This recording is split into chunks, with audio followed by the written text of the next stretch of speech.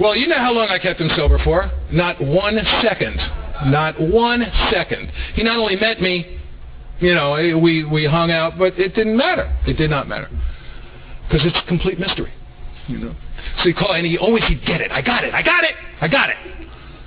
Some wealthy friends of his sequestered him on a privately owned island in the Bahamas. And he did not drink until the day he got off the island, you know. He calls me one day, he says, I got it. I said, what? He said, I got the book. He got one of, there's a couple of hundred first pressing original big books left. He got one, $7,000 in cash. I got it.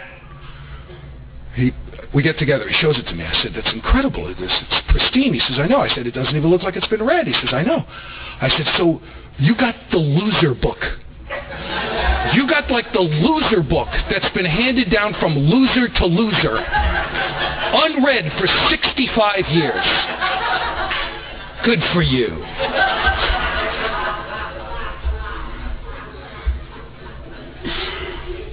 And eventually the noise got so bad in this guy's head that he tied his neck to the spigot of a shower head and sat down till he was dead because he couldn't bear it anymore.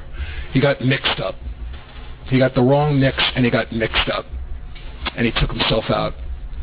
Because that noise, which 18 years of psychotherapy barely took the edge off, and I didn't know what it was. The architecture of it, resentments against you, resentments against myself, fears and sexual misconduct. I didn't know that I was psychically chasing my tail until I was exhausted and I keeled over and I died. So Bill went off. He finally had to write the program. They wrote the early stuff. They wrote the first 4 chapters. They're up to chapter 5, and his friends go, dude, you got to do it. So he goes off. There's some lovely descriptions of it in Not God and also in Pass It On. I love the fact that Bill Wilson never did anything standing up that he could do sitting down, and he never did anything sitting down that he could do laying down, because that's my M.O. And he went into his room and he laid down and he wrote out the 12 steps. And a friend of his who was sober about as long as he was, a couple of years in around there, came over with a new guy who had about 6 months. And he was like just blowing up with the stuff. And he gave it to them to read, and the newcomer went, eh. And the newcomer started ripping apart the first draft of the 12 steps, which just drove Bill crazy. And I love it. I just love it, you know.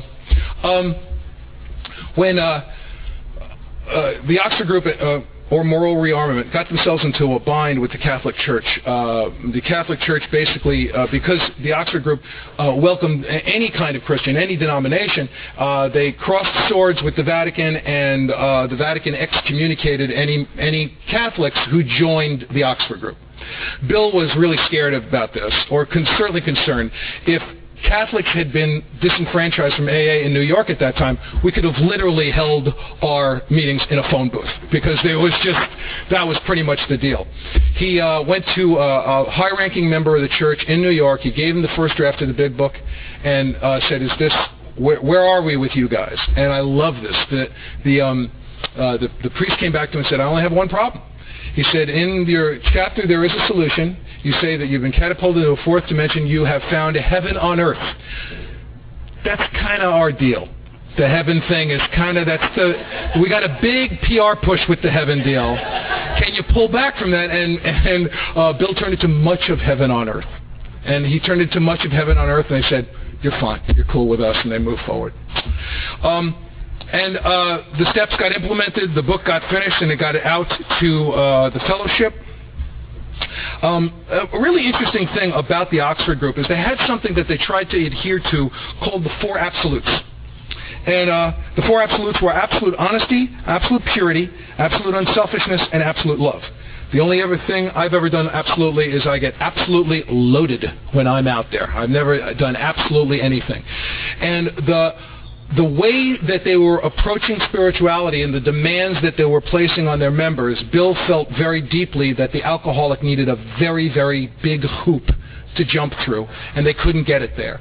So first, the alcoholics in New York left the Oxford group, and then the alcoholics in the Midwest also did. And it's a funny thing, in the description of the sexual inventory, it says, in the section where they talk about, we don't want to be the arbiter of anybody's sexual behavior. You know, and it says some people think that sex is just a function of procreation. Others would have us, they want on a straight pepper diet. Others would have us, you know, having sex with everybody and everything. That's sort of Akron in New York. You got that going there. And I think he had to balance that. I think he was addressing both of those things. And he was saying, you're right, fine, let's go. You're right, fine, let's go. As long as you don't have to be right for anybody else, let's go. Let's do this thing. The other thing that's really interesting is that AA, in fact, was formed by the meeting, the confluence of four ideas. William James, Carl Jung, the Oxford group, and the Sermon on the Mount. They were reading the Sermon on the Mount when they were framing our material. William James wrote, you know, he has this wonderful quote at the end of our section on spiritual experience in the back of our room. He wrote this wonderful book. He was a psychologist, wrote this wonderful book called Variations of Spiritual Experience, which Bill read a lot of. Carl Jung, who believed in a collective unconscious, a big picture, a God thing, a community, a collective unconscious. This was very, very attractive to the people who were trying to create an umbrella where anybody could come here and experience the touch of the Master's hand. So I like that. I like to see the elements that went into delivering this thing, because one of the pieces of misinformation that you hear about Alcoholics Anonymous, and I've heard it a lot from a lot of different people, is that we are basically a thinly veneered Christian society. And it's just not true. It's just not true. Do we have tenets? Do we have ideas that are Christian? Sure. I love Jesus. I love his ideas. I love his work. I'm going to talk about it today. It's had a profound effect on me.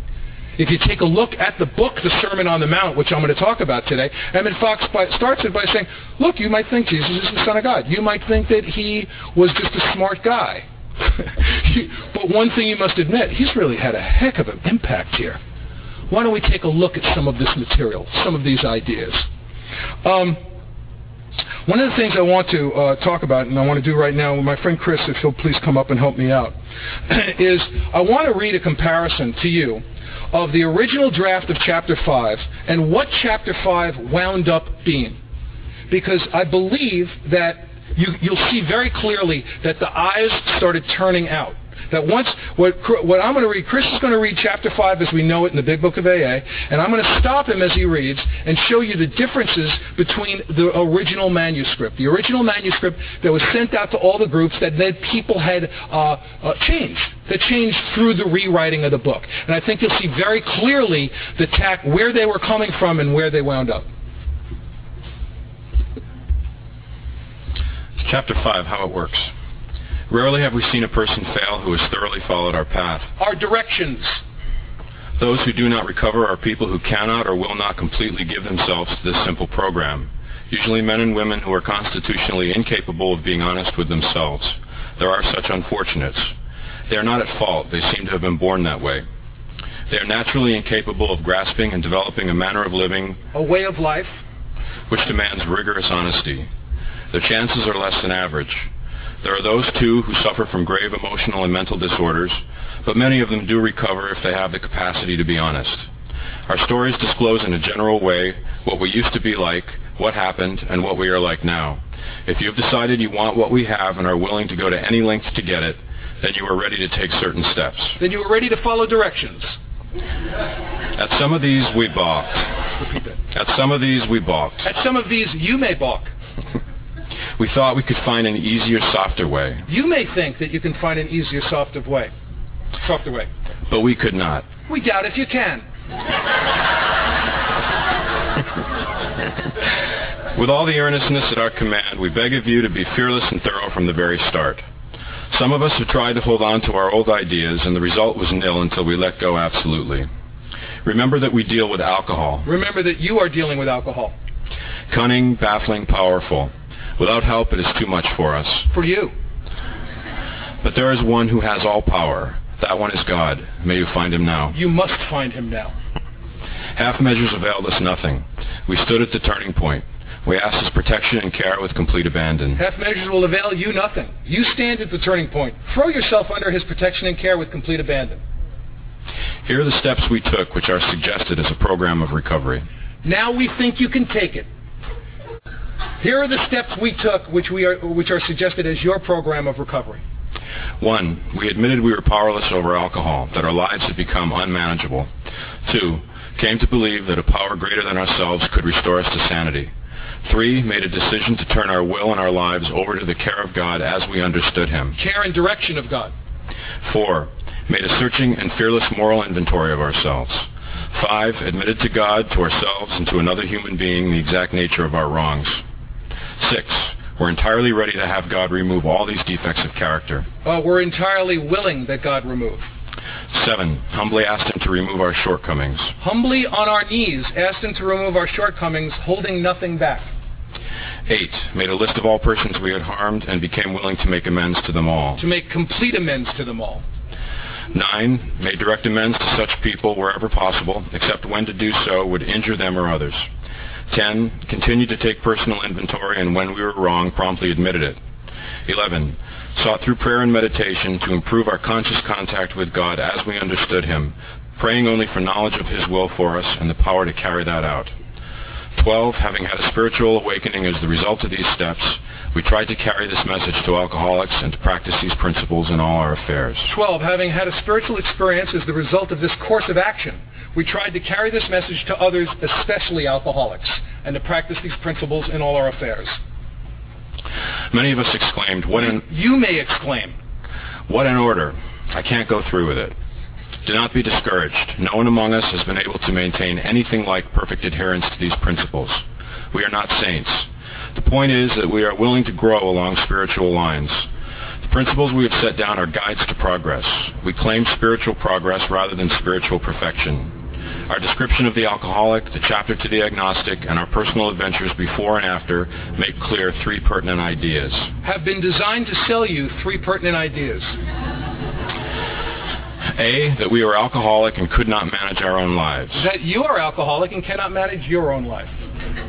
B, that probably no human power could have relieved our alcoholism. Your alcoholism. C, that God could and would if He were sought. That God can and will. And here is the sentence that follows it that is not in this version, in what we wound up with. The next sentence in the original draft is, if you are not convinced on these vital issues, you ought to reread the book to this point or else throw it away. Thank you, Chris.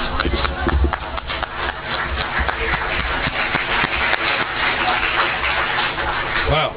They probably heard books hitting garbage cans all over the world. They turn their eyes out.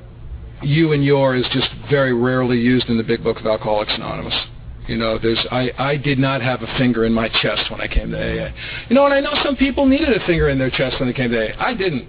I react very badly to that, always have, and still do. Thank you, Chris, for your help.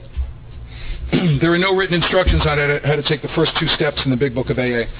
There are specific written instructions on how to take every other step in Alcoholics Anonymous. But there are no written instructions on how to take the first 2 steps. Many people do many different things about the first 2 steps. I can't imagine that any of them would be bad. You know, people write about them, they do workbooks, they have workshops, they give talks on them. How could that possibly be bad? It's odd and interesting to me that in the literature itself there are no written instructions, and yet there are written instructions on every other step. I believe the reason why I believe is that these guys knew that no matter what action you were asked to take, that these steps are endemically intuitive, that if you don't have some idea that something is wrong, that I can piss into a gale force wind, I'm not going to be able to convince you that there's something wrong, that you've got to have some sort of notion. I also really firmly believe that when I first took step 1 and step 2, I took them on a very primitive level, and that as I've done the rest of the work, it has enriched, enhanced, and grown up my experience of step 1 and 2, so that they're very, very robust experiences for me now. So initially, I'm powerless. I'm powerless. My life is unmanageable. You know, sometimes, and this has happened for me many times in AA, and I've always been wary of it, and it's paid off for me. I've heard many people, and I know it's true for them, say, you know what, it's not about not drinking for me anymore. And that's not my experience. This is 100% about not drinking. 100%, because the minute I become unmindful of that, I'm going to stop doing all the stuff that makes this central miracle, it's a miracle, this central miracle possible, because I clearly cannot stop drinking. There's no way. There's absolutely no way that I can stop drinking. And because that central miracle has happened to me, I have built, that's where the pyramid has grown for me. Step 10 directly impacts my experience of this step. It's an interesting thing when we talk about a bottom. What's your bottom? Have you hit your bottom? Have I hit my bottom yet? If you're new here, you're going to see men and women come into Alcoholics Anonymous that will make your hair stand on end. You will look at that man or woman and you will go, drinking is out of the question. After what they've been through this time, a friend of mine, this guy I know in AA, tells this story. I love this story. A woman came into a meeting he was at. She had an alcoholic seizure. Flopping around on the, dress over the head, very, very classy. A lot of integrity that we're left with, A guy puts his wallet under her tongue, and of course the AA meeting goes on. She's flopped around like a boated fish, and she's settling down, and they just, the meeting goes on. It's Alcoholics Anonymous. She wakes up with wallet mouth, which I think she has chronic wallet mouth, and he said he watched her get into her chair, exhausted after the seizure, and started looking around the room, and then he saw it. He saw her go like this. He saw it, and she just got up and minced her way out. And he saw it in her face. I've woken up in a lot of crappy places, but none so crappy as this. How bad an alcoholic death are we talking about here?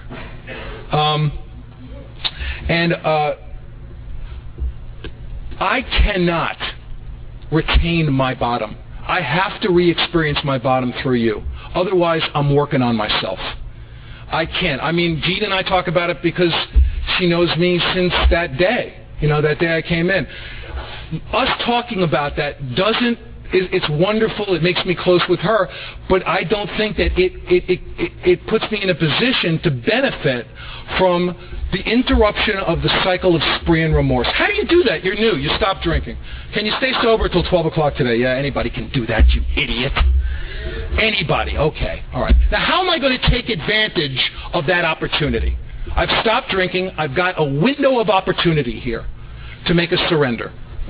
Maybe I can make a surrender. Maybe the surrender that I can make a commitment built on that surrender. That commitment can create a little window of opportunity to make a bigger surrender. And all of a sudden, I'm on the playing field. All of a sudden, I'm on the playing field, and I start doing some stuff I didn't think of. And then finally, I sit down with another man, and I hold his hands, and I say, I am powerless. My life is unmanageable. I know that you'll restore me to sanity. I've come to believe that that's true. I've come to believe that that's true. Where are the first two steps? They're really in the 3 pertinent ideas. That's what my sponsor did with me that day. We reached the 3 pertinent ideas. He said that you're an alcoholic and could not manage your own life. Are you an alcoholic? Yes, I am. Can you manage your own life? Well, I don't know. He said, well, can you do some controlled crack smoking? No, I can't. Okay, so at least you can't manage your life in the crack area. That's enough. Let's move forward. That probably no human power could relieve our alcoholism. Well, therapy didn't do it. My wife hasn't done it. My kids haven't done it. Okay, fine. That God could and would if he was saw it. That God can and will. Can and will. Not would and should, but that it's possible. I don't get to make an appointment to make it happen. And right in there, earlier in the book, and There Is a Solution, it lists a certain kind of thinking. And it says that once a certain kind of thinking takes hold in an alcoholic, right? What's the use anyway? I'll stop after the 6th drink. Once someone with alcoholic tendencies, when this sort of thinking is fully established in an individual with alcoholic tendencies, he's probably placed himself beyond human help. They're so sweet to us in this book. They really are. They're so nice. They're nicer except in the chapters that aren't written to us. They're not so nice. And the chapters to the employer, to the wives, and to the family afterward, they're not as nice as they are in the other ones. Like when they say, between step 3 and step 4, they say we entered upon an inventory which many of us had never attempted. They're just being sweet. You know, I mean, I've never sat down with a guy to show him the work and had him go, God, you do that? I've been doing that for years. That's absolutely uncanny. So they're nice. For God's sake, how did I ever get started? Again, what's the use anyhow? It won't burn me this time, so here's how. When this sort of thinking becomes fully established in an individual with alcoholic tendencies, I'm taking for granted they mean with that physical allergy, he's probably placed himself beyond human aid. And in the first couple of pages of We Agnostics, it says, if this has happened to you, if lack of power is your dilemma, you're going to have to find a power greater than yourself which can solve your problem. And we don't care what that is. Early on in my old home group, I heard this guy tell a story. I just loved it. He said, that this woman was told when she came to, hey, well, we're all told, make anything your higher power. Make it the doorknob, whatever you want. And she started praying to the tree outside of her house. She prayed to the tree every morning. She woke up one morning and a city crew was putting the last branch of the tree into a chipping machine. And they drove off and she ran down the street screaming, oh God, save my tree. So she had to make the leap right there. She had to step from the boat to shore right in that moment. And chapter 4 says, if you believe now, or if even willing to believe, if you're even willing to believe, we emphatically assure you you're on your way. Lack of power is your dilemma. You're going to have to find a power by which you can live through your difficulties, through the difficulties in sobriety, right? And if you're even willing to believe in that thing, we emphatically assure you you're on your way. You'll have a spiritual experience in step 12. But the spiritual experience is not promised in step 2. It says, I've come to believe that this is a possible thing for me. Ernest Kurtz in Not God points out something I just love. He says, okay, the whole thing is about that's why the book's called Not God. It says in step 3, the first thing you have to do is quit playing God. I've always found it to be curious as a sponsor, how can I be telling a guy where to go, what to do, who to date, what to go, and say, boy, I'm just not playing God. It feels so good to me. If the whole thing is predicated on not playing God, boy, I just had an acid flashback or something. I don't know what the hell happened there. It was really interesting. That I already have plenty of faith. I've had faith in people, places, and things, in drugs and alcohol, in all this stuff that I've had an attachment to. And what the 4th chapter says is you already have the necessary faith. It's not that you have to invent this or come up with something that you're not outfitted with already. But all we're going to do is present you with some spiritual tools, not some spiritual weapons, but some spiritual tools to turn that faith to something that can save your life. The last sentence of chapter 4 says, when we drew closer to him, he revealed himself to us. This was huge for me when I came to understand it. Absolutely huge. Interestingly enough, the only difference in the 12 steps of Al-Anon and the 12 steps of Alcoholics Anonymous is the difference that was in the reading that Chris and I did today. The original step says we carry this message to others, especially alcoholics. The only difference in the wording of the 12 steps in Al-Anon is in the 12 step they said we carry this message to others. And we say we carry this message to other alcoholics. So we used what was expressed in the 12th step, but we applied it to the different programs. I want to move on to step 3, just to let you know that I am powerless. My life is unmanageable. I know that you will restore me to sanity, and I turn my will and my life over to you. And those first 2 steps to say that I have come to believe that something can change here, that I want to create an opportunity for myself and take advantage of it to make a little surrender, make a little commitment, have that commitment make another surrender possible, and engage in the cycle of surrender and commitment, which is as powerful as the cycle of spree and remorse. And once I did that, and I went with my sponsor. My sponsor, when he was reading chapter 5 to me, did a wonderful thing for me. He read chapter 5. He took me through the first 2 steps the way I just did it. And then we reached step 3, and he said, would you like to make a decision? And I said, you know what? Yeah. I mean, I would have said, you know. And he said, well, let's get on our knees and let's hold hands. And what he did was he took his book, and he propped it open on the bed. And he didn't sit there and hold my hands and close his eyes and know something I didn't know. He read the prayer with me out of the book. And at the time, I was so sick, I said to myself, shouldn't he know this? I mean, maybe I need an upgrade. Maybe I need like sponsor 5.0 or something, because this is not good. And of course he knew it. He was being loving, refused to separate himself, used the prayer to separate himself and be an expert. And I've done that ever since. When I do say this prayer to guys. The other thing about step 1 and 2, and again, this history helps me here, is because Alcoholics Anonymous was so new, these first and second and third step events, which a lot of them took place upstairs in Bob Smith's house, were big coming to God experiences. Guys just, they were like explosions. They were very rarely were they of the educational variety. So, and step 1 and 2 have been very much of the educational variety for me. And my sponsor held my hand and we said, do I now believe, or am I even willing to believe, that there is a power greater than myself? As soon as a man can say he does believe or is even willing to believe, we emphatically assure him he's on his way. Again, on his way. Step 3 has been an interesting journey for me in my life. I came to AA and they said, you know what are your dreams? You have dreams? Yeah, I do. I've got dreams. I like to be a successful writer. Okay, do you need to be miserable until you achieve that? You can do it. We'll help you get free enough to do that, to be a writer, to write. Do you need to be miserable until you achieve that? And I thought, yeah. Because in my mind, if I don't stay miserable about it, how's this possibly going to manifest itself? It's not going to happen. So, AA comes back to me and says, all right, if that's true, then you believe somehow that your agony is going to purchase this thing for you that you want. If you believe that if you don't suffer, it's not going to happen, then you believe you're bartering your agony, in part, that your agony is going to achieve this. It's a terrible idea. It's a terrible idea, because I actually have a lot of dreams. And if I make sure that I suffer until all of them are achieved, this is going to suck. This is going to suck. And I don't want to have great tunnel sobriety. I don't want to suffer. I just don't. So, that to me is the third step.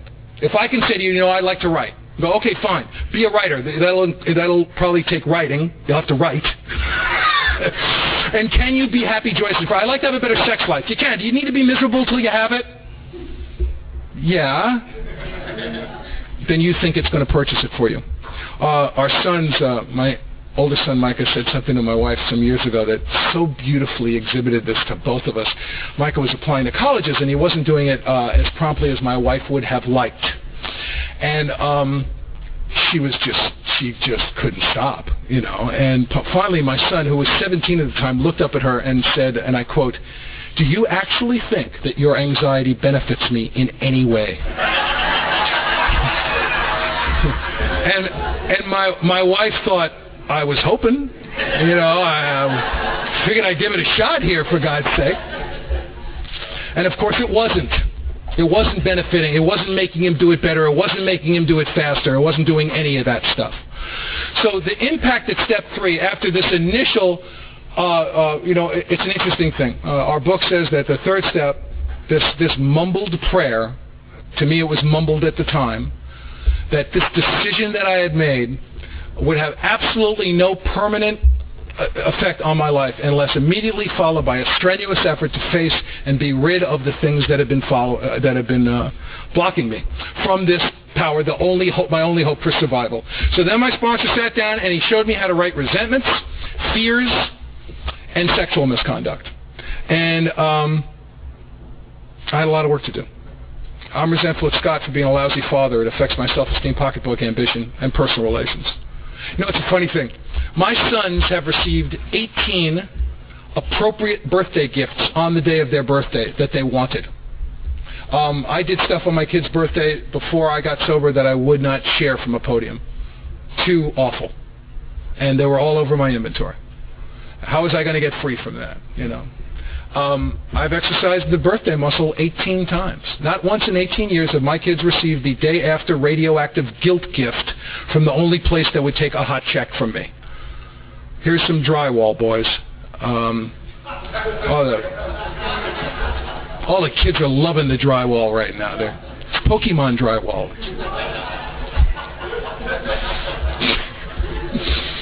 So I've exercised the birthday muscle 18 times. I don't feel guilty on my kids' birthdays. I was resentful of myself for being loaded the night my father died. I was resentful of myself for lying to everybody about it. I was resentful of myself for the stuff I did on my kids' birthdays, and I put that in specific detail, the stuff I had done. I was resentful of my wife for being alive.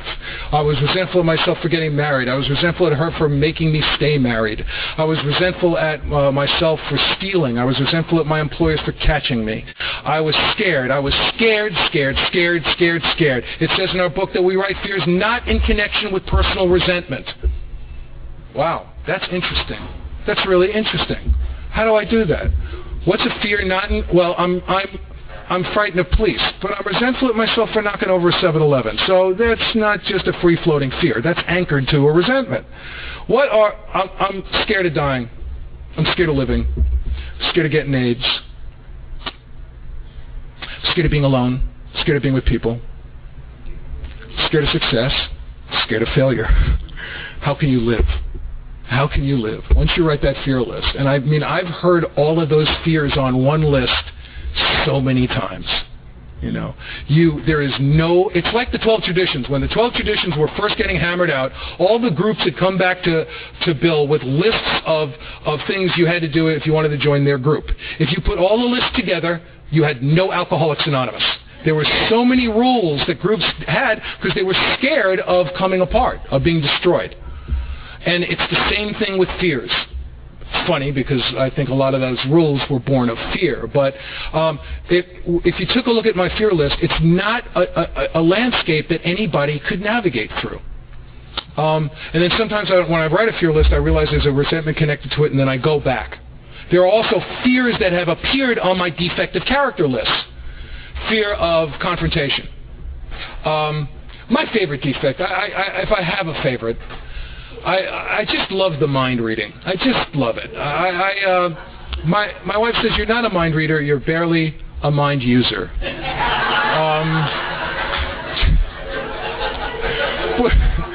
It has appeared on so much inventory that I think that I know what people are thinking.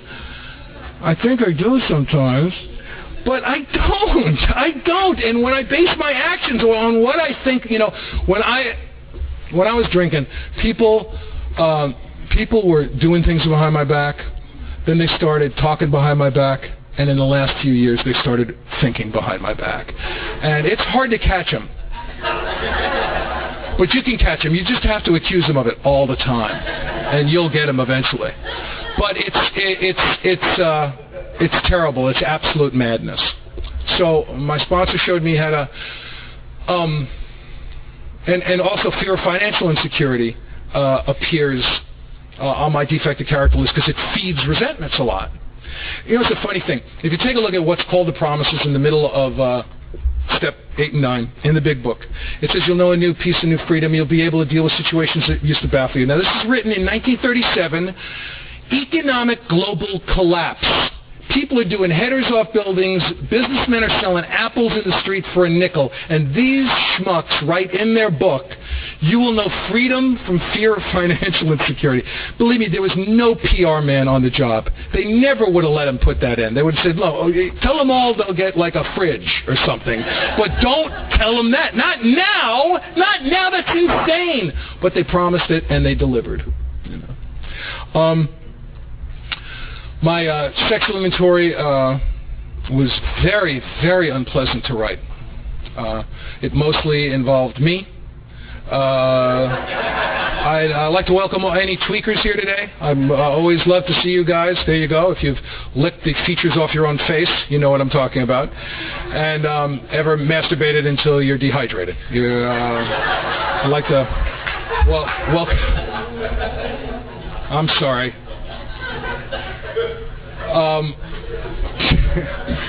So there was a lot of me and me in my my sexual inventory, but it's an incredible structure. It says on the second paragraph of page 69 that we write about where we've been selfish, dishonest, and inconsiderate, unjustifiably aroused jealousy, suspicion, and bitterness.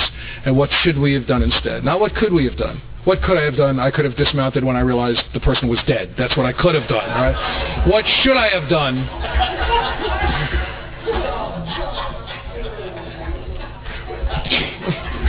what could I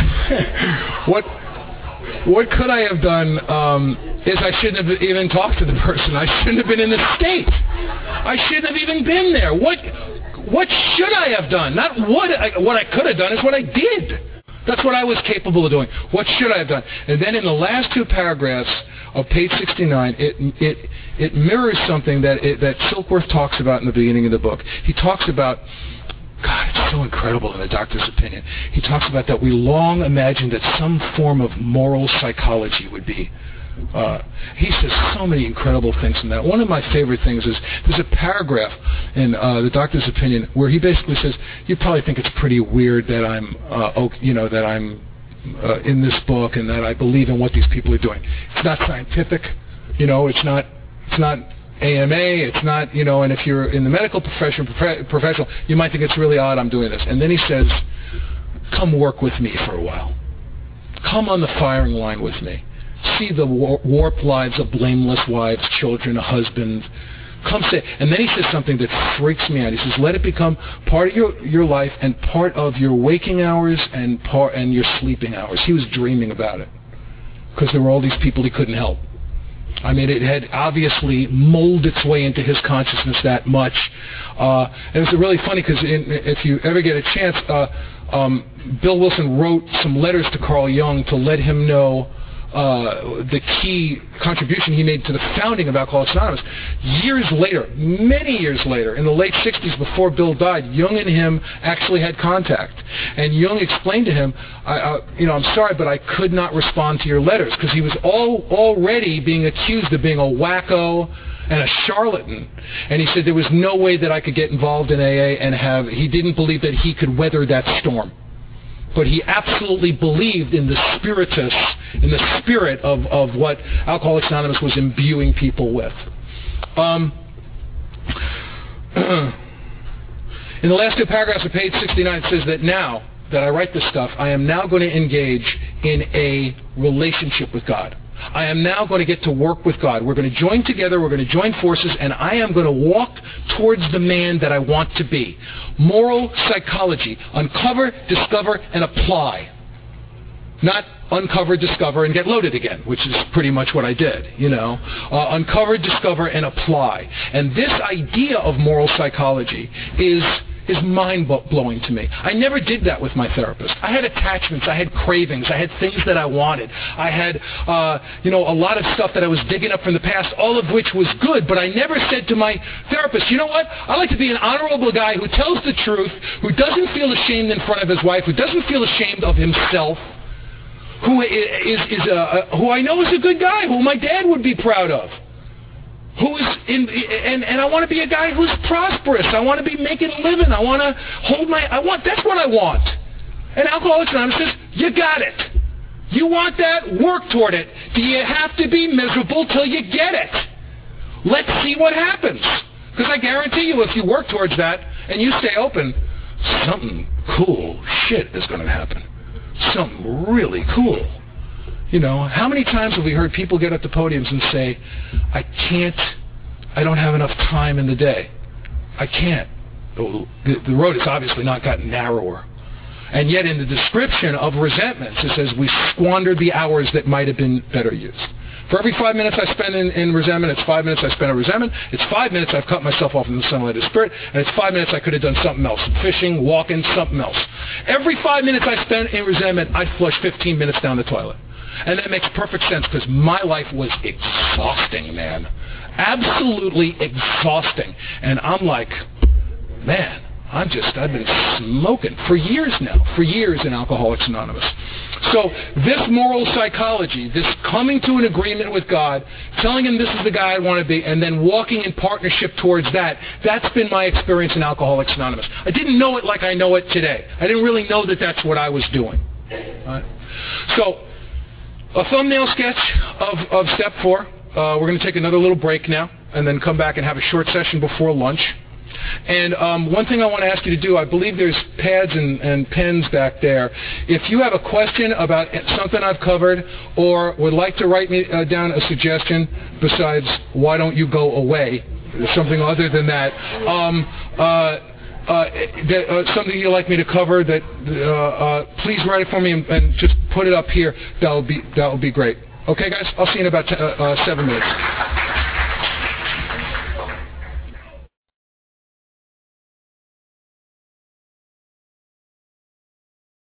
Got some great questions. I want to address a few questions at the beginning of this session and then kind of use them to leverage our way into step 4 again.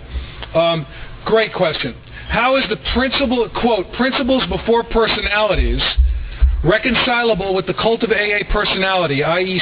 circuit speaker's first and last name identification as opposed to anonymity? I don't believe that it's reconcilable at all. I believe that they're completely at odds with each other. I absolutely do not believe there's any problem with identifying yourself with your last name in Alcoholics Anonymous. The tradition says that we have anonymity on the level of press, radio, and film. I purposely give my last name, and my sponsor actually used to give his phone number from the podium so that people would have an opportunity to call him so that he could do 12-step work. So I have no problem, and this is, again, me personally, don't take it as a personal indictment of what you believe. I purposely use my last name because I don't want to be anonymous in Alcoholics Anonymous. The cult of personality is absolutely at odds with principles before personality or anonymity. And any time, and I talked about that earlier when I said I misidentified the people that I got sober with. I misidentified them as the source of the mystery. When I've done that, I am doing them a great disservice, and I have suffered for it, and I've caused suffering because of it. Also, and when I talk about the 10th step today, I'm going to talk about it in very specific terms. My home group suffers at times from great spiritual pride about the way that they do the 10th step. And I know it because I hear their 10 steps, and I know they suffer because they think they somehow, some of them think they do it a little more better, a little more goodish than the other people in AA. And I don't believe it. I don't believe that the method I'm using to work the steps is better than the one that you're using. I don't. I don't buy it. And yet I've said to myself, well, what are you talking about? You can't do that way. How can you do that way? How can you do that? If you don't list the defects, how can you do it that way? Well, I have done it that way for 25 years. Seems to have worked out, but thanks for your input, you know. So I do believe that principles before personality is not reconcilable with the cult of AA personality. I'm a circuit speaker. You know, it's a funny thing. I went to OA years ago. Was up over 300 pounds. And I'll talk more about this in a bit. And I went to OA and I said, you know, I'm a circuit speaker. And they said, yes, and a very fat circuit speaker. And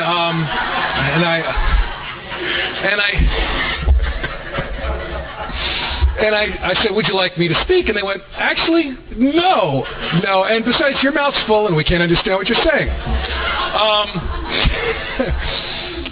And they basically said, you can't spend your AA money here, pal.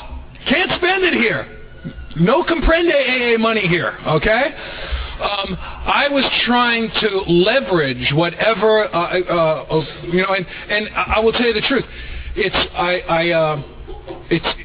It's tough for me to go to meetings in the Valley where I have some anonymity. And it's not fun. It's not fun. I'm not going to drink over it or anything like that. Yeah, anonymity, I hate not being anonymous, so I'd give an all-day workshop and talk for 8 hours. I mean, you know, there's something wrong with that picture, all right? But it's a great question. And I have to find a way to not participate in entrenched power in Alcoholics Anonymous. I have to find a way to not play God. I have to find a way to share with you my experience, strength, and hope and not insist that it be yours.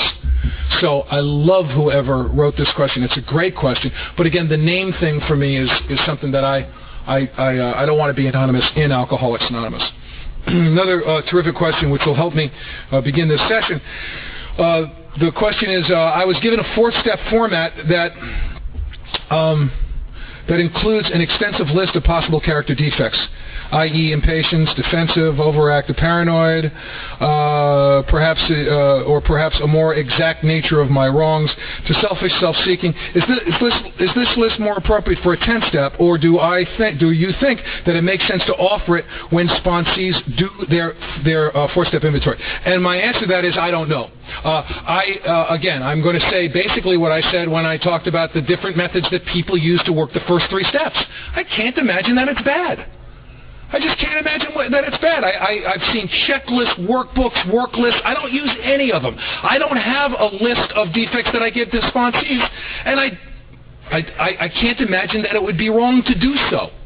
This is the thing I know I want for me.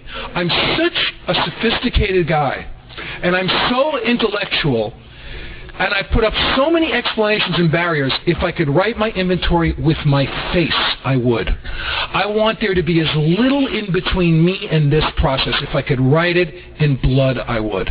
That's why me personally, I don't type mine. I was a professional writer for years. I do that now, and writing on a computer has a specific kind of deal for me. I want it in my face. I want to roll in it. So, again, I know lots of people who do lots of stuff about this stuff, and I just think we're all seeking God, man. What a great thing. So I did my first 3 steps verbally with my sponsor that day. He asked me if I was an alcoholic and my life was unmanageable, if I had come to believe that a power greater than myself would restore me to sanity. I didn't think it much, but he said, fine, let's go. Now, I have had experiences working the steps with guys where I've said, do you think you're an alcoholic? And they go, no. And I go, want to go to a movie? I'm not going to sit here and talk you into being an alcoholic. Why? Because I can't. If we can come up with one little chink in the armor, if we can come up with, well, did you lose it here? We'll talk about it a bit, but ultimately, at the end of the day, not my job.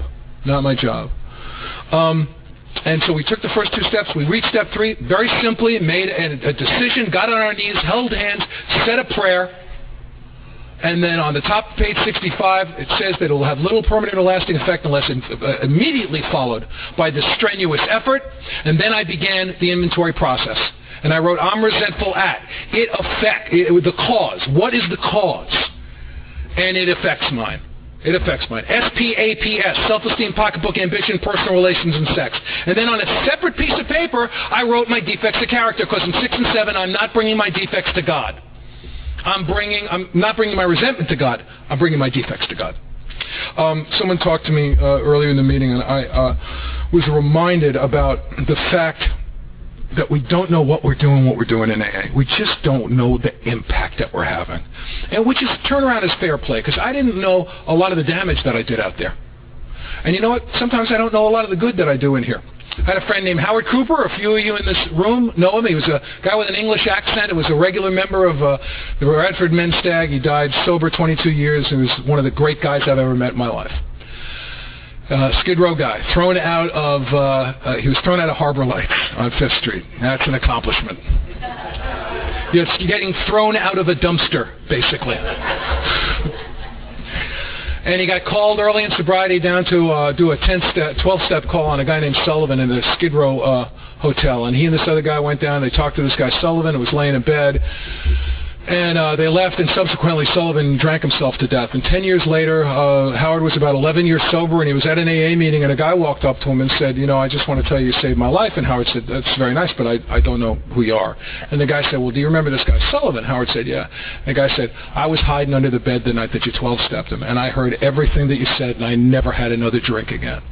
We just don't know what we're doing when we do it. I loved that man so much. He was such an incredible example of AA. One night he was driving out to Vegas, and he liked to drive out late at night, get out on the road. He got out on the highway. He's driving through the desert, and a cop pulls him over. He goes, son of a bitch. The cop walked up to the window and said, Howard, are you a friend of Bill Wilson's? And Howard said, yeah, why? And the cop said, well, I'm in the fellowship, and I saw your bumper sticker. I like to start my shift with a little fellowship, so I just want to pull you over and have a little chat. There were some great guys. There were some great, wise, loving, kind old-timers when I grew up in Alcoholics Anonymous. I like the scalpel of truth when it's applied with the anesthetic of love. That's the way I like it. We had a guy in the North Hollywood group at that time named English Bill, who was a great guy. He was a sweet, sweet guy. He used to say he was the town drunk of London. And I'll tell this story. It's one of my favorite newcomer stories. I used to love to tell this story. So, old-timer grabs a new guy. They get a 12-step call. He throws the new guy into his truck, and they go driving down the road. They get out to a dirt road to see this guy drive out in the boonies on this dirt road. They reach a lean-to, and the lean-to is just, it's just like a lean-to with a burlap flap on it. And they go in.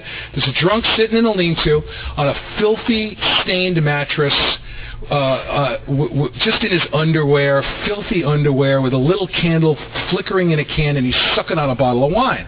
And the new guy looks at him and says, "Look, I'm new. I haven't been around here very long, but I will tell you this, and I know this for sure. If you don't stop drinking, you're going to lose all of this."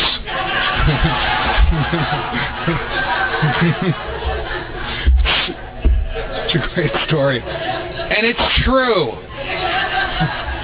It's absolutely true. After I wrote those defects down, and I'll talk more of them as I talk about the 10th step. What are the defects in me that if God were to remove, the resentment would be gone? Blue skies, magic wand. God has a magic wand. He comes, touches me on that. What specifically? I'm resentful at my wife for calling me a pig. It affects my self-esteem, pocketbook, ambition, personal relations, sex. It's definitely a knock in the crotch. So what is it in me that if God would remove? I'm sloppy. I'm stubborn. I'm judgmental. I'm filled with shame and guilt, and I have lust. Now, what's lust? Lust isn't sexuality. Sexuality is great. I think sexuality is great. Wanting to have sex, feeling sexual is great. Here's the deal. When I attach it to power, it becomes lust, and then I'm suffering. Nothing wrong with being hungry. Love being hungry. Love eating. When I attach it to power, it becomes gluttony. Nothing wrong with these. Are God-given feelings, but when I attach them to self-centeredness or power, I'm screwed. So, nothing wrong with sexuality, but if I have to be nice to my wife because I won't have sex later, then I'm tainting the whole process of relating to her, right? If there's still conversion tables on the back of cleaning products of sex to cleaning activity, I'm fried. I'm fried. So how can I stop this attachment? How can I do it? The inventory has been the lever for that. So I wrote my resentments, who I was resentful, the cause, what it affects, and then the defects. And I wrote resentment number 1, resentful at Nazis. Defective character list number 1, here are the defects. So that when I read them, I could read them straight across. I'm resentful at, the cause, it affects, and these are my defects. And then when I do 6 and 7, I take that list, I put it aside, I take the defects, I put it in front of me, and I go to my maker and I say, "Pop, please. I can't bear this anymore. Please." So that's the configuration of the resentments for me. And in each, it's a funny thing.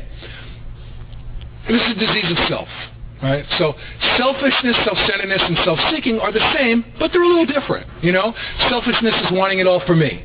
Self-centeredness is thinking it's all about me. Self-seeking is trying to figure out what's in it for me. So they're the same, but they're different. And when I talk to God, I like to be as specific with him as I possibly can. Because the third step without this process is, "Pop, I'm yours." He says, "Well, yeah, I'm God. I mean, I knew that. But thanks. It's very nice of you. What do you mean?" And I said, "Pop, can you take this?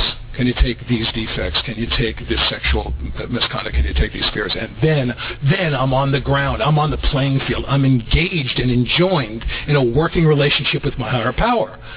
And then he says, "Yeah, I'll do your work, do mine. Do my work, I'll do your work." When I drew closer to him, he revealed himself to me. In Bill's story, he talks about step 11, which I'm going to talk about later on.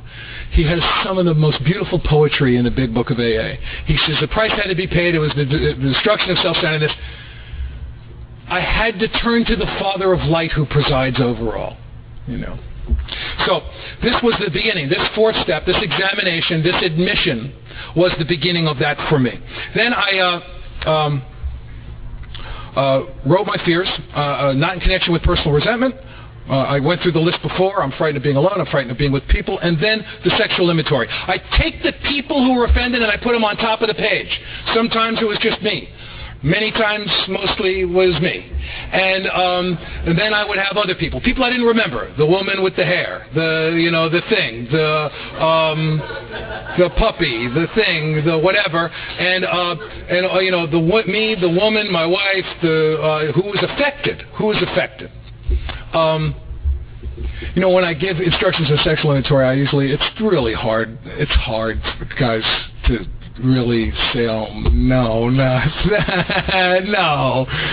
And I usually go through a litany of stuff, a list of stuff I've done to just relax them. You know, I say, my cousin and this, my brother, and I kind of go through a list. And one day I went through the whole list. Usually guys, greatly relieved. And I turn around and the guy's looking at me like this.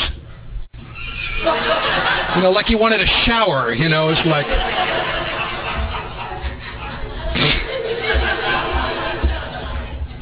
Where have I... Okay, I walked out on my family and lived with another woman right before I got sober. So my wife, my kids, the woman's family, and everyone I worked with at that time was on the top of the page. Where was I selfish? I wanted everything for myself. I wanted the situation with the woman. I wanted what was home. And I talk about it. It says we've got this stuff all down on paper on page 69. It doesn't say make a list.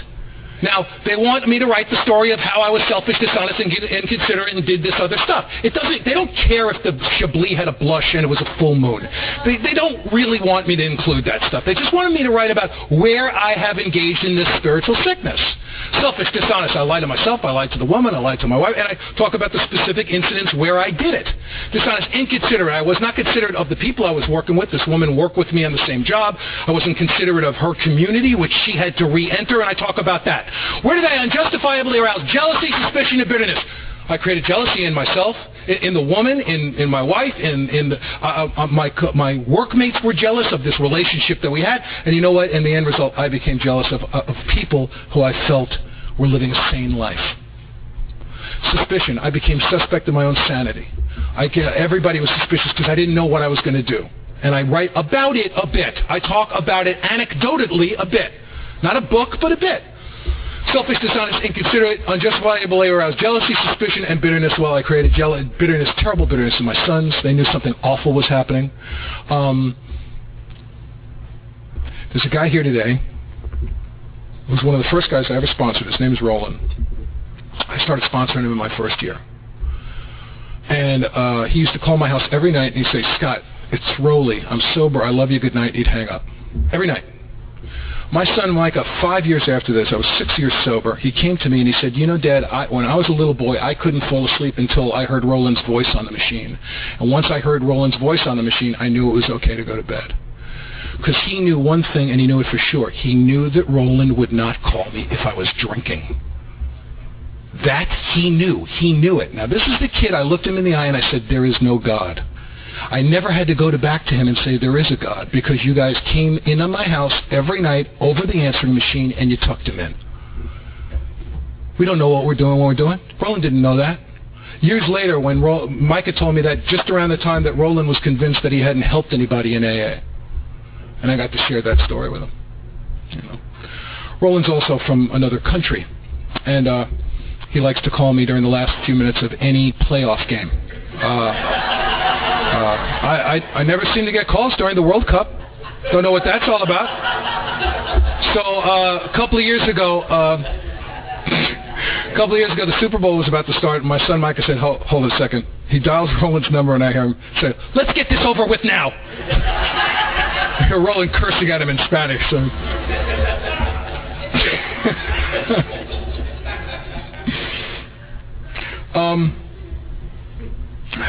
And then at the end of the sexual inventory there is, what should I do instead?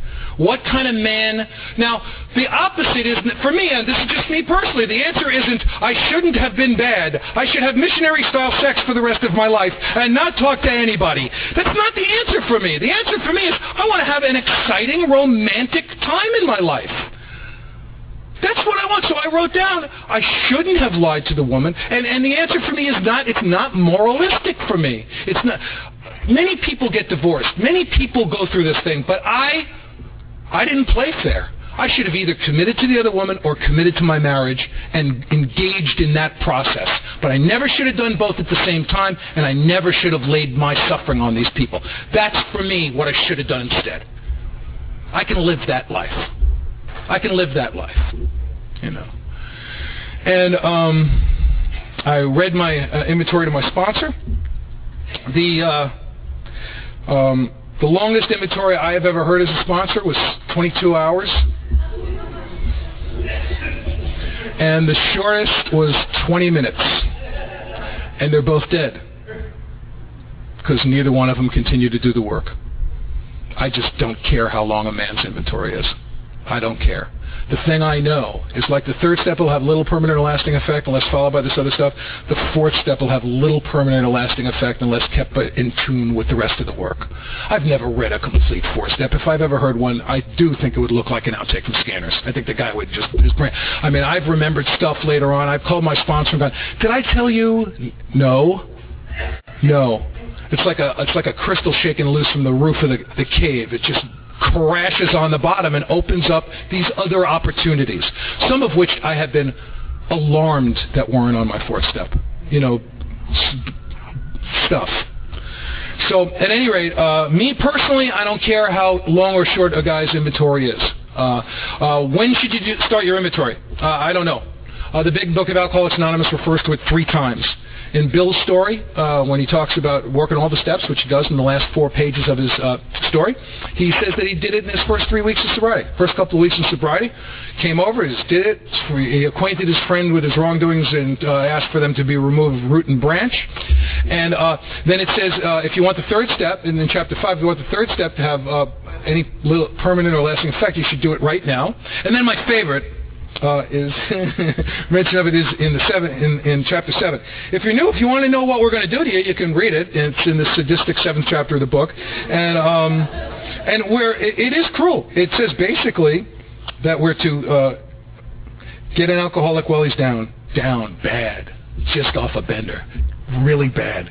Talk to him then. And it says, get him to laugh with you, get him to cry with you, get him to relate to you, and then when he's relaxed, heap upon him evidence as to the hopelessness of his situation and make sure that he doesn't have a handgun.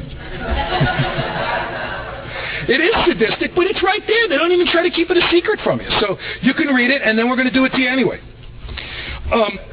Anyway, it says in the 7th chapter, it says that when you're working with a guy, he might want to start out on this program of action immediately. And the book says, someone asked me to mention the pages I'm on, so I'm trying to find them, which probably won't work out for me. It says it might not be wise because if he stumbles later on, he might blame you for having rushed him. Then you turn the page and says, but on your second visit, feel free to. So it just basically says, don't start the guy on the fourth step the first time you talk to him. So is that good or bad? I don't know. I know it's in the Big Book of Alcoholics Anonymous. When a guy asks me to sponsor him, I suggest that he call me every day for 7 days. If he can put 7 days worth of calls together, then I'm willing to do some stuff with him. If he can't do that, then where I don't know. It's tough. And then whenever he tells me that he'd like to start the work, I'll start the work with him. My first sponsor wouldn't start me on an inventory until I was 6 months sober. I don't think there's anything right or wrong about that. It's just the way that his AA family did it. We all have, in the culture of Alcoholics Anonymous, some of us have AA families, home groups, some of us have traditions. As long as I don't have to quit AA to join my home group, I'm fine. The minute my home group just does it more better, a little more special, that it participates in entrenched power, I have once again separated myself from the deal. And I've been separated my whole life. And the only thing that's connected me is this higher power, which the minute people try to ascribe dimensions to that higher power, the separation, it breaks down and it starts happening again. So I did all this stuff. I went to my sponsor. I read my inventory at 9 months of sobriety. I love that section in the 7th, in Chapter 5 about the double life that the alcoholic leads. If you have managed to whittle it down to 2 lives, my hat's off to you. I mean, it's pretty amazing. My wife and I lied so much. This is where we wound up. We were in New York one day, and we were walking down the street, and a couple who we knew very well saw us and came running to us. And the woman grabbed Nancy and said, "I'm so sorry." And Nancy positioned the woman so she could look at me, and she mouthed the words. My wife did, who died? Who died? And I went, your grandmother. Your grand. That was our dance. She knew that, you get it. In many spiritual pursuits that I have seen that are proprietary, where you got to belly up and write a check, where you got to wait till the aliens burst out of the volcano, where you got to do whatever you got to do there, is about as completely antithetically opposed to what Alcoholics Anonymous is. We emphatically assure you you're on your way. You're on board. You're bellied up. You don't have to do anything. You're in. All that's necessary is that you have a desire to stop drinking and that you're with us. And here we go again. All through the book there are these, it's almost like watching the sparks in an internal combustion engine.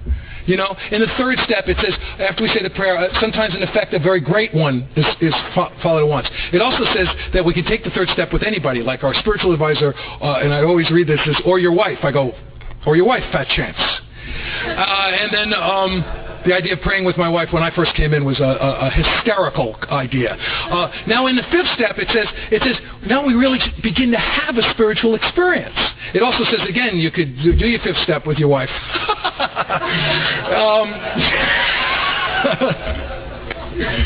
Yikes! And then in the middle of the eighth and ninth step, it says, we'll know a new peace, a new freedom. We'll be able to deal with situations that used to baffle us. We'll know freedom from fear of financial insecurity. In the 10th step, it says that we'll actually, the alcohol problem will be removed. We'll know the correct use of self-will and sanity will have restored. In the 11th step, it says the occasional hunch or inspiration will actually become a working part of the mind. So for all you pot smokers, it means, wow.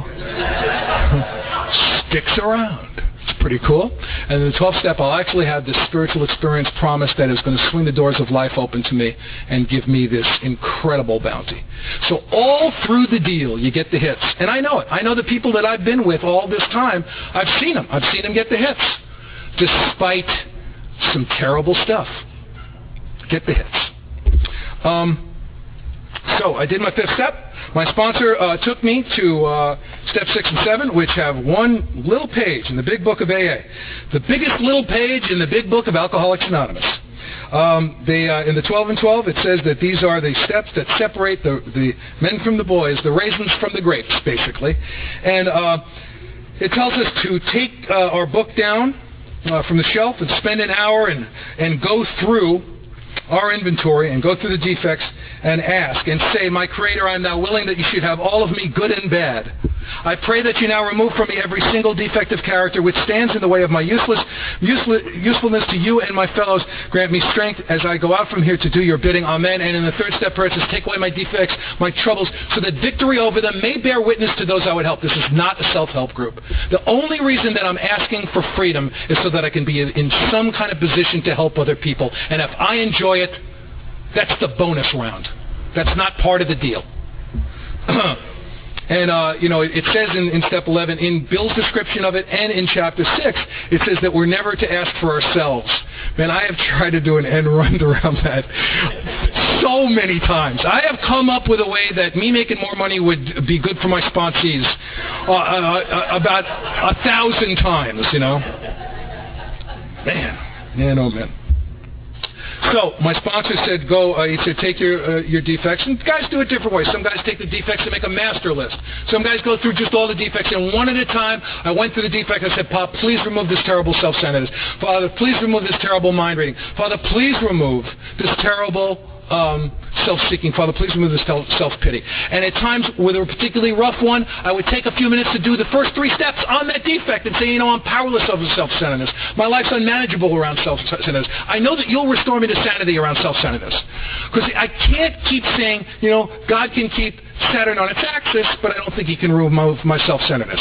It just doesn't figure. And I turned my will and my life over to you, over to the self-centeredness over to you. So I've gone a little deeper with some defects that have been particularly difficult.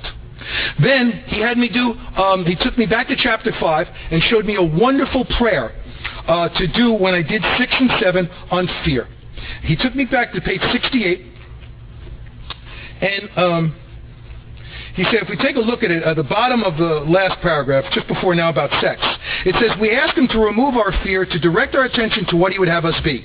Now, if you go up to the bottom of the paragraph above it, it says, we are in the world to play the role he assigns, just to the extent as we do, as we think he would have us do. Humbly rely upon him. Does he enable us to match calamity with serenity? So what my sponsor had me do with each fear is say, Pop, please remove this terrible fear of animals. I had a bad fear of animals. Direct my attention to what he would have me be.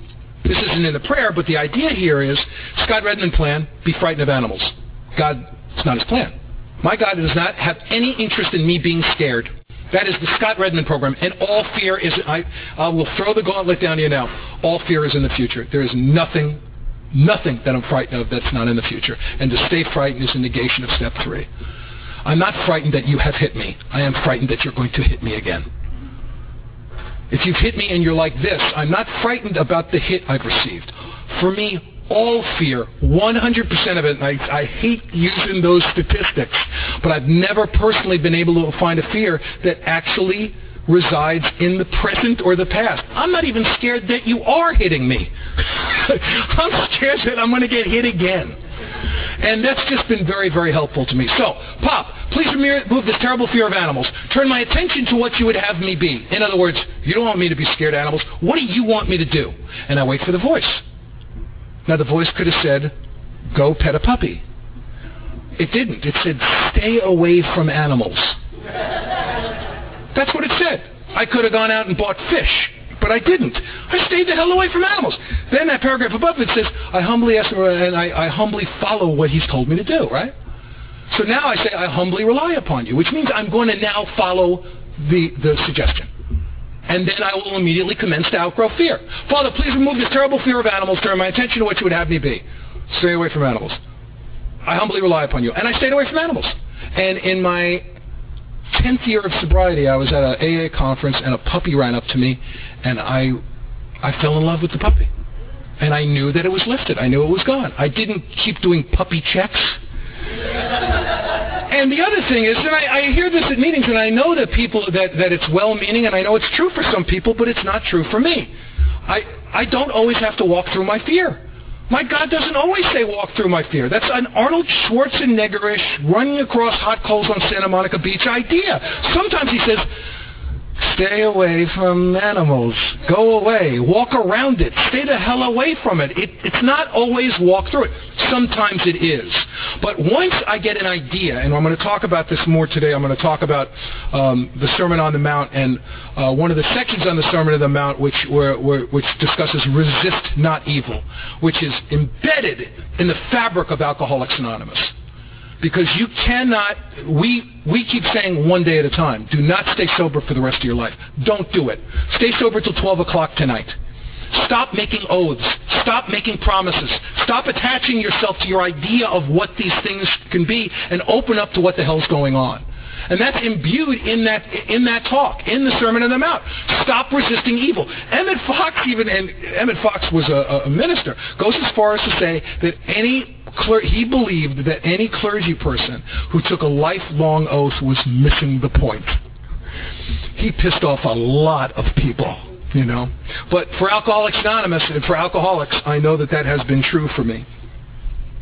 So that was the 6th and 7th step that I did about fear.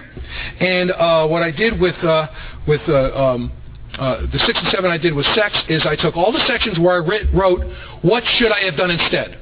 Shouldn't have been there, shouldn't have talked to him, should have been honest, would like to be a kind of man who can tell the truth and be trustworthy. To take all of those from all the different sexual inventories, put them in one place, copied them in one place, and he said, there it is, there's your guy.